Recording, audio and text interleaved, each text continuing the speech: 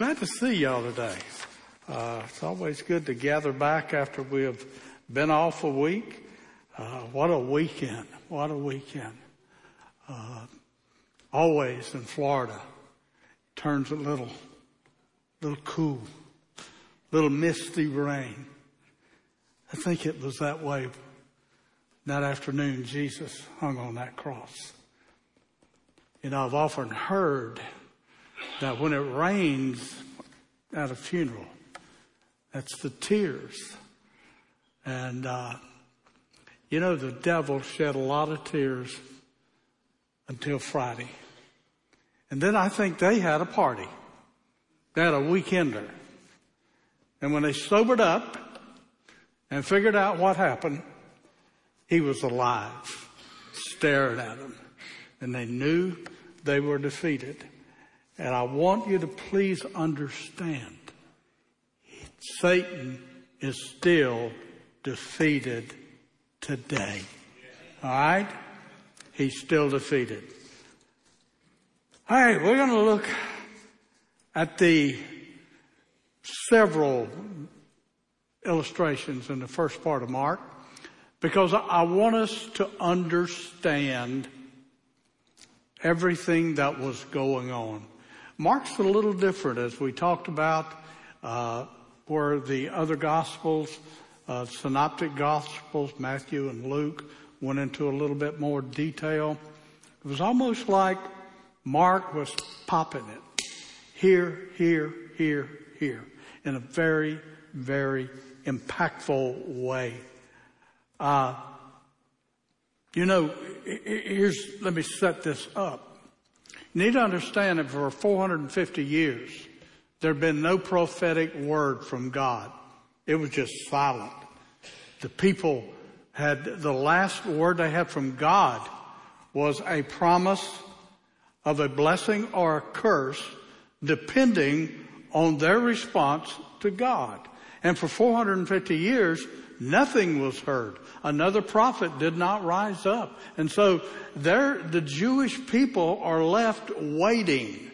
What about this Messiah?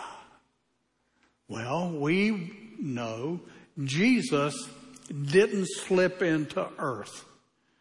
When he was born, the sky lit up with thousands and thousands of angels. And they gave the message to a group of lowly shepherds. And those shepherds raced into town to worship this one they had been waiting on. Not only that, you need to realize about that time, the shepherds were coming. Some wise men, as they're called, more than 3, with a large entourage, started from the other side of the world. Probably right from the land that Abraham came from. And they began a 2-year journey to see who this King of the Jews really is. And the real problem in all of that, while people across the world were traveling to see this one who wasn't really even promised to them, Jerusalem was asleep. Jerusalem was asleep. And so we need to understand that when Jesus began his ministry, it was an impact. Kind of like you have 3 sons, 5 to 12. Things have been going good all week. You get up early, 4 o'clock every morning. Saturday comes, you realize that things have just been great. The kids always sleep late, so I'm going to sleep late. And you sleep later than usual. And you get up to go in and get your coffee, and there in the kitchen is cereal, eggs, bread, milk, donuts, all over the place. I mean, everything is a mess. What do you say? What just happened here? What happened in my kitchen? Wouldn't that be the usual explanation? Well, let me give you a sports illustration. Bring up our buddy. If you follow baseball, everybody knows who that is. That's the Bambino. That is Babe Ruth. Babe Ruth was a prolific hitter. But Babe Ruth was one of the slowest men in baseball. 1929, Cardinals versus Yankees in the 7th game of the World Series. Now, I know this is true because Pastor Joe, he had seats right behind the first base dugout. So if you don't, and he's a Cardinal fan, so y'all can ask him. The Cardinals are winning 3-2. They had a knuckleball pitcher. He got the first 2 batters out. The Cardinals manager changes pitchers for some reason. Grover Cleveland Alexander comes in. He had just pitched 9 innings the day before. He was aging, so everybody's wondering, why did you take the other pitcher out? We're going to lose. It's the bottom of the 9th. Up comes Babe Ruth. And Babe Ruth walked 4 straight balls. So he goes to first base. The cleanup hitter comes to bat. That means that the winning run is at the plate. And if he just gets a hit, the next guy that's there is Lou Gregg. So, I mean, the heart of the Yankee lineup is there. They're paid. They're ready for another win. And all of a sudden, Babe Ruth tries to steal second base. And he's thrown out by a mile. Manager, what's going on here? What just happened here? The guy can't run, but he's stealing second base. That was my visualization of the introduction when our Savior came to earth and began his ministry. We're going to look at some things this morning. We're going to look at how the Pharisees, the religious community, had to react. You see, here's the thing. During that 450 years of silence from God, the Pharisees were very busy. In fact, 2 more parties within the Jewish community raised up. The Hellenists, which were Jewish Greeks, and then the scribes, the lawyers of the parties. So the political base of the Jewish religion grew from 10 commandments to over 900 laws on what you should do, how you should act, what you should look at. How are you going to find favor with God? And they rose from 10 commandments to keep to over 900. And so that's what was going on. In Mark 1:4-8, we see the messenger. And so John the Baptist appeared in the wilderness. That's where he lived, in the wilderness. He appeared there preaching a baptism of repentance for the forgiveness of sins. That's what John the Baptist preached. And the whole Judean countryside and all of the people of Jerusalem went out to him. You see, this was new. The Jewish religion of that time was just very calm. Nothing was really happening. Every Sabbath, those that kept the law and the Sabbath kept it. Nothing really was going on. They would go home and mark it off.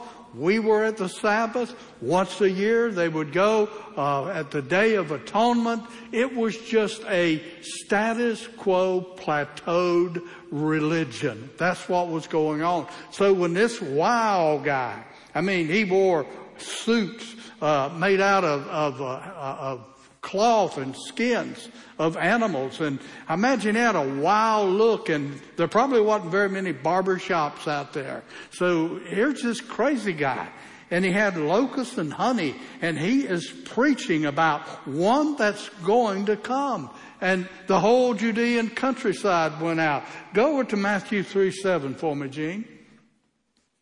So when he saw many of the Pharisees and Sadducees coming to where he was baptizing. John looked up. Not only was all of Jerusalem and the Judean countryside coming out to hear what this guy's saying about one who's going to come in this baptism of repentance. Here comes the religious community. And this is what John said to them. You brood of vipers, who warned you to flee from the coming wrath? What just happened here? These are the religious leaders. These are the people that have held on to the faith. These are your big shots. John the Baptist looked at them. He just wanted to know, who told you? Why are you fleeing? Mark 1, 21 through 28, we see the Pharisees hear something else. They went to Capernaum, Jesus and the group. And when the Sabbath came, Jesus went into the synagogue and began to teach. And the people were amazed at his teaching because he taught them as one who had authority. We skip over that verse, but I want you to let that soak in. The Jewish people were in awe. The Jewish people were even somewhat afraid of the Pharisees, the scribes, the Herodians, because they were the guys that had it. They had the scripture memorized. They knew exactly what they had to do to find favor with God. They knew it all, but yet, here comes this guy that nobody knows, a carpenter's son from Nazareth, and what? He taught them as one who had authority. Go ahead. Not as the teachers of the law. Just then a man in their synagogue was possessed by an impure spirit. The spirit cried out, what do you want to do with us, Jesus of Nazareth? Have you come to destroy us? I know who you are, the Holy One of God. Be quiet, said Jesus sternly. Come out of him. The next thing the Pharisees hear is that there's this carpenter's son in a synagogue. Not only is he speaking with authority, he now has the power to cast out demons. What's going on here? This man is not a priest. This man is not a part of the ruling party. What's going on here? Well, the Pharisees, they decided they would go and investigate. Mark chapter 2. A few days later, when Jesus again entered Capernaum, the people heard he had come home. This home was Peter's house, okay?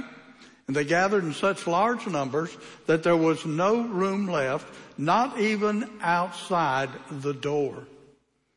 And he preached the word to them. And some men came, bringing to him a paralyzed man, carried by four of them. Since they could not get to him, Jesus because of the crowd, they made an opening in the roof above by digging through it, and then lowered the man on a mat to where Jesus was. When Jesus saw their faith, he said to the paralyzed man, son, your sins are forgiven. Now I want you to think a minute. The religious leaders are there watching everything that Jesus does. Now these are pious men. I mean, you need to read their activities, the things that they did in fear and in awe and in wanting to make sure that everybody knew they were righteous, they were holy, but yet, son, your sins are forgiven you. What's going on here? This unknown carpenter speaks with an authority they don't have.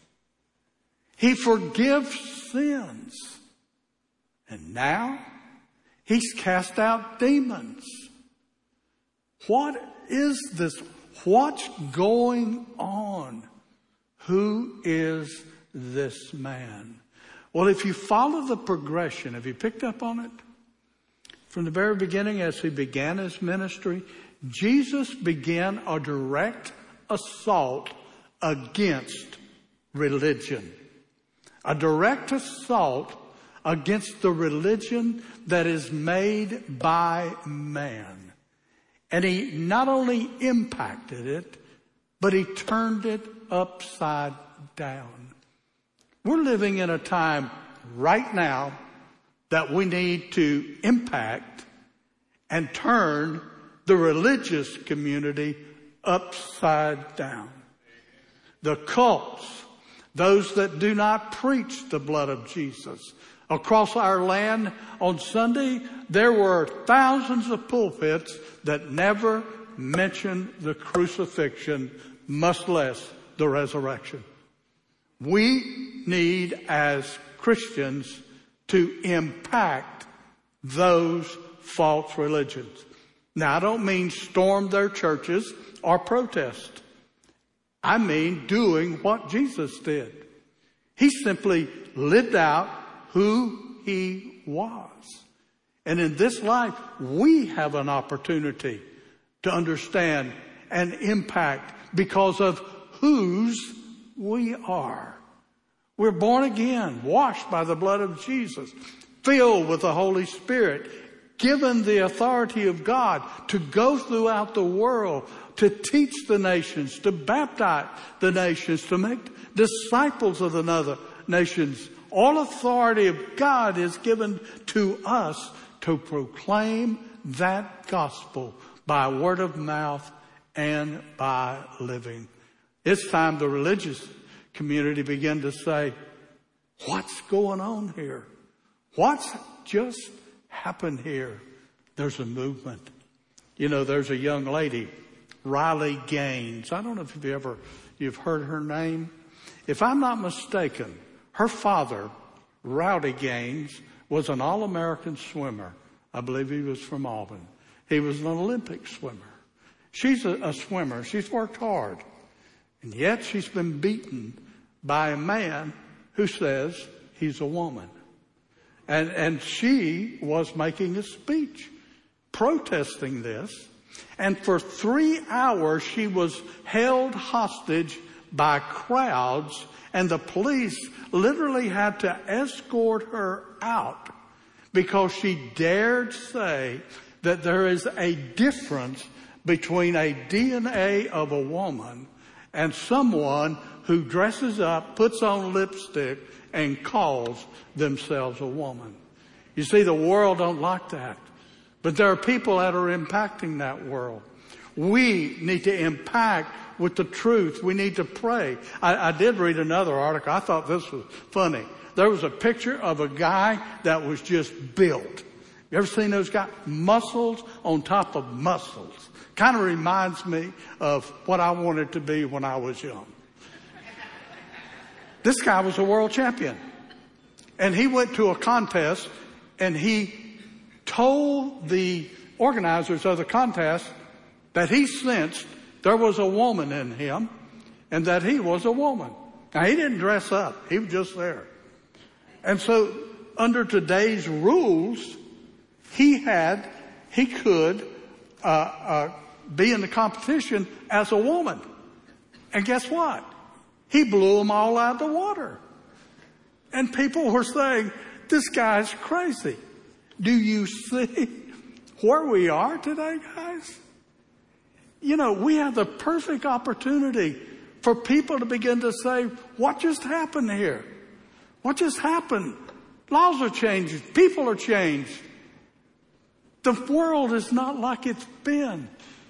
And it's time that we shake the world out of the futility, out of the sleep that it's in, and stir it up. The Bible tells us we are to stir one another up with hope. When Jesus began to have authority over a demon, when he said he forgave sins, he really got excited. And the next thing, they could not believe what was going on. Look at Mark 2, verse 13 through 17. Once again, Jesus went out beside a lake. A large crowd came to him, and he began to teach them. As he walked along, he saw Levi, son of Alphaeus, sitting at a tax collector's booth. Let me tell you about Matthew. The Jews hated Romans. The Jews hated Samaritans.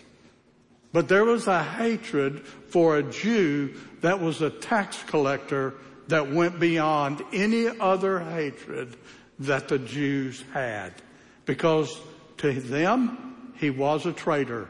So here is the picture of the scum of the earth, the worst person they ever could be. And here's Jesus, walks by the tax collector's booth. And he said to him, follow me. Cast out demons. He forgives sin.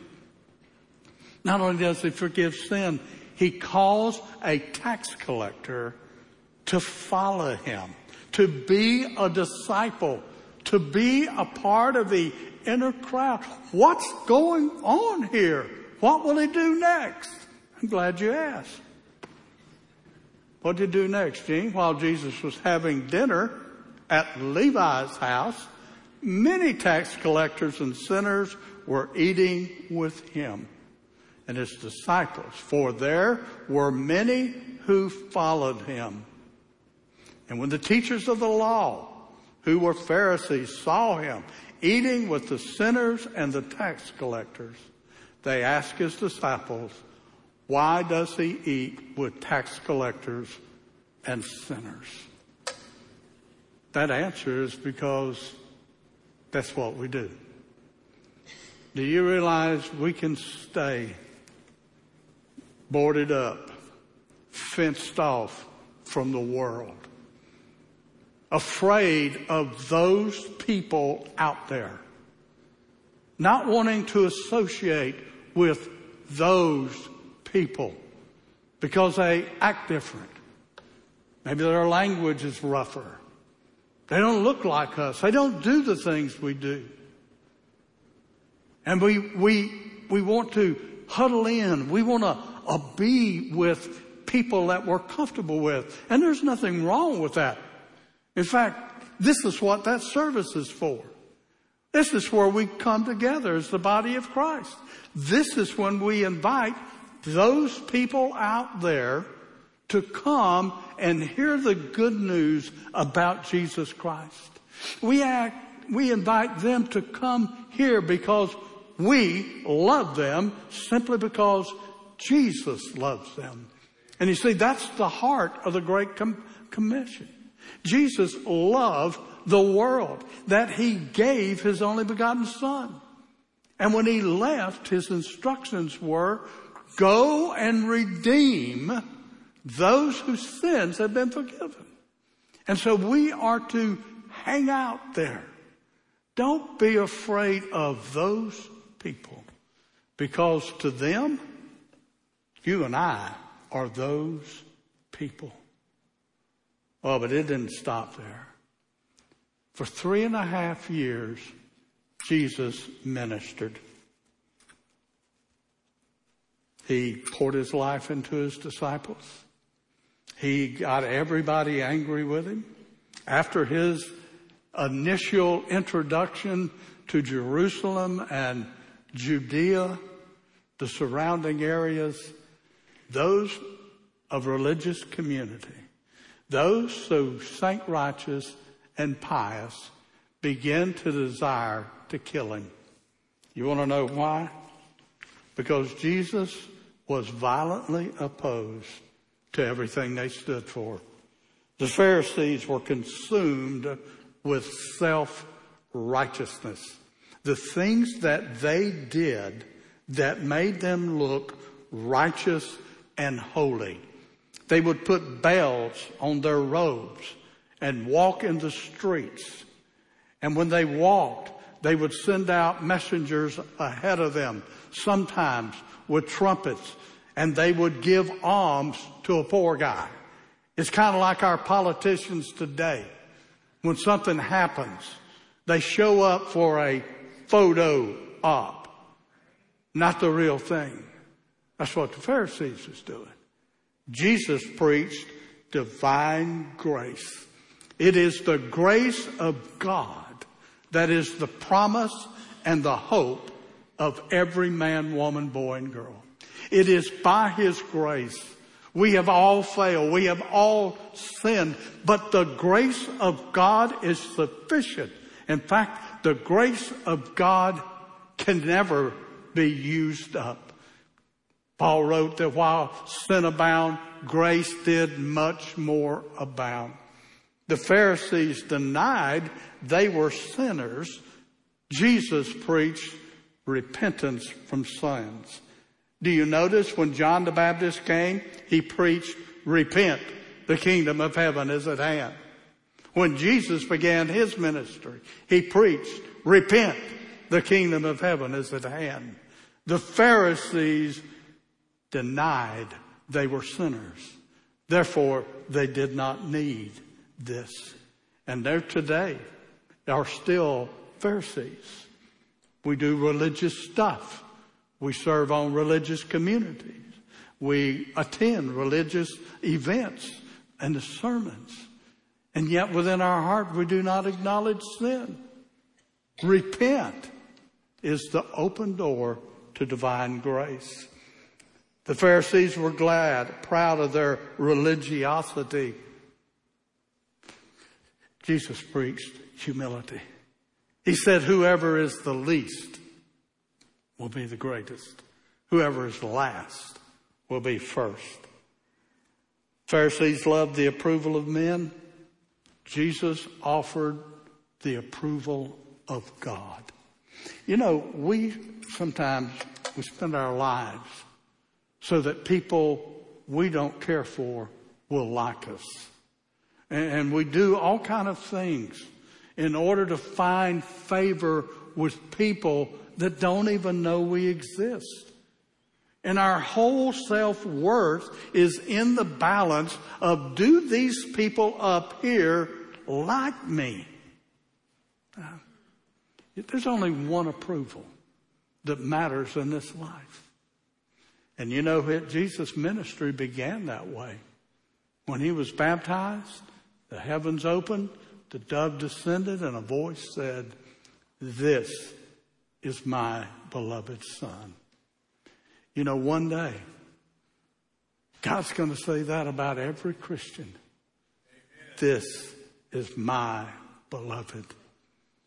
So why do we worry? It's not that we want to make people mad, but it's like, I'm standing here in the boat of truth, and the boat of falsehood is sinking. Come over and get in a boat that can float. The Pharisees promoted a system. Jesus provided salvation. I guess the last 30 years of my ministry, I've had a mark against me. And that mark against me was I wasn't part of the system that I was supposed to be a part of. And that didn't set well with some hierarchy people. Well, I thought we were even because the way they acted, I didn't like either. So we're even. They don't like what I'm doing. I don't like what they're doing. Hey, great. We agree to disagree. And the only reason for that is because there came a time in my life that I sold out. This word was really, really living, because when I was dying inside, the word of God caused me to come alive in Jesus Christ. And when I get down in this life, and this life is too much to bear, I look and read this word, and this living word begins to flow energy through my veins. It helps me, a natural coward, to be brave and strong in the Lord. The word of God is powerful. It's a two-edged sword, and nothing can stand against this word of God. But the Word of God will overcome nothing if we, you and I, are silent. Jesus had one more thing for him. When he died, the demons had a party with the Pharisees, and they celebrated. Whew, man, I'm glad that's over. But all of a sudden, on the third day, look at Luke 24. I love this. First day of the week, very early in the morning, the women took the spices they had prepared and went to the tomb. They found the stone rolled away. Part of their discussion is, who's going to move this stone? Well, they get there, stone's rolled away. Not only that, the guards that were there, they scattered. Because they were sitting there, and that stone that took a lot of people, it just went boom, and it was open. And they did what you and I would do. Come on, feet, don't fail me now. When they entered the tomb, they didn't find the body of Jesus. And while they were wondering about this, suddenly 2 men in clothes that gleamed like lightning stood beside him. And in their fright, the women bowed down their faces to the ground. The men said to them, listen to this. Why do you look for the living among the dead? Then they reminded, didn't he tell you in Galilee what was going to happen? Why are we looking for the living? Why are we looking for life in the dead? Those ladies had to go, what just happened here? We're going to do a good thing.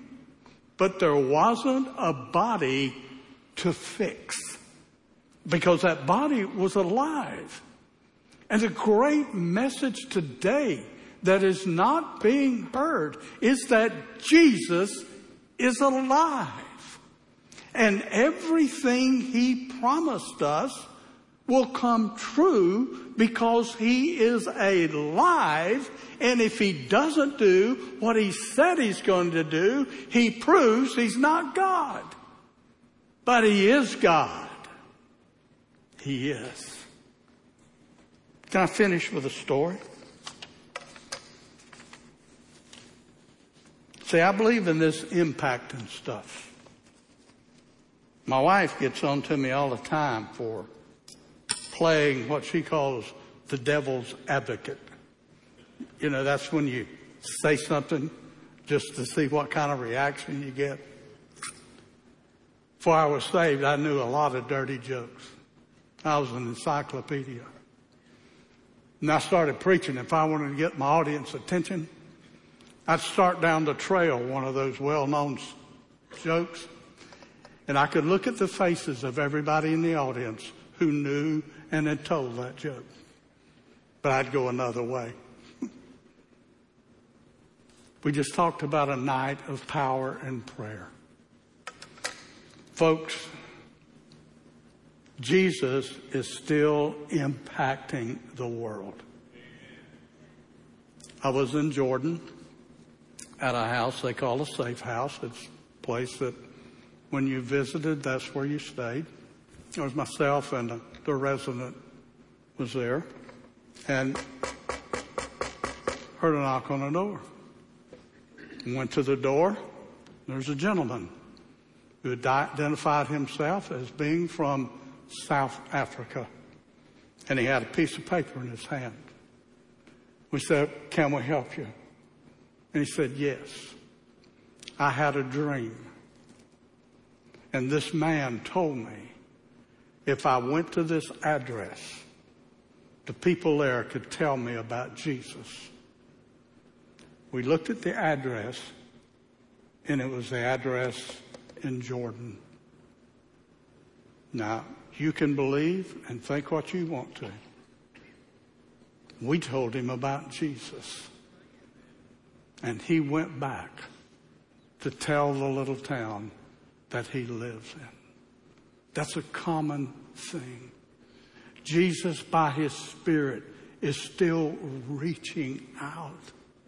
And you and I are given the words of life. I'm not saying that you need to be arrogant or anything else. Not at all. Jesus preach humility. Jesus is the most humble man that ever walked on the face of the earth. But when Jesus walked in the room, he sucked the air out of it simply because he was truth personified. We have the truth that is in us.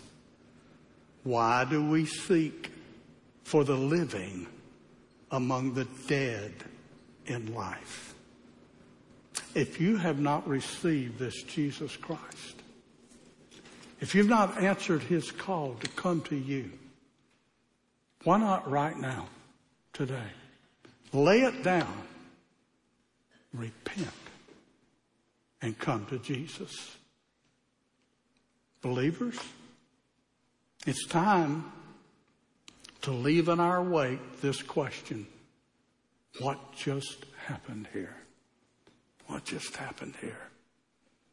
Spirit of God is here. Spirit of God is moving. Spirit of God is calling.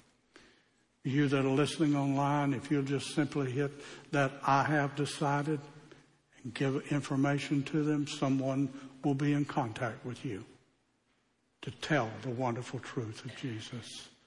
Father, as we come to you today, thank you. Thank you. You didn't sneak in.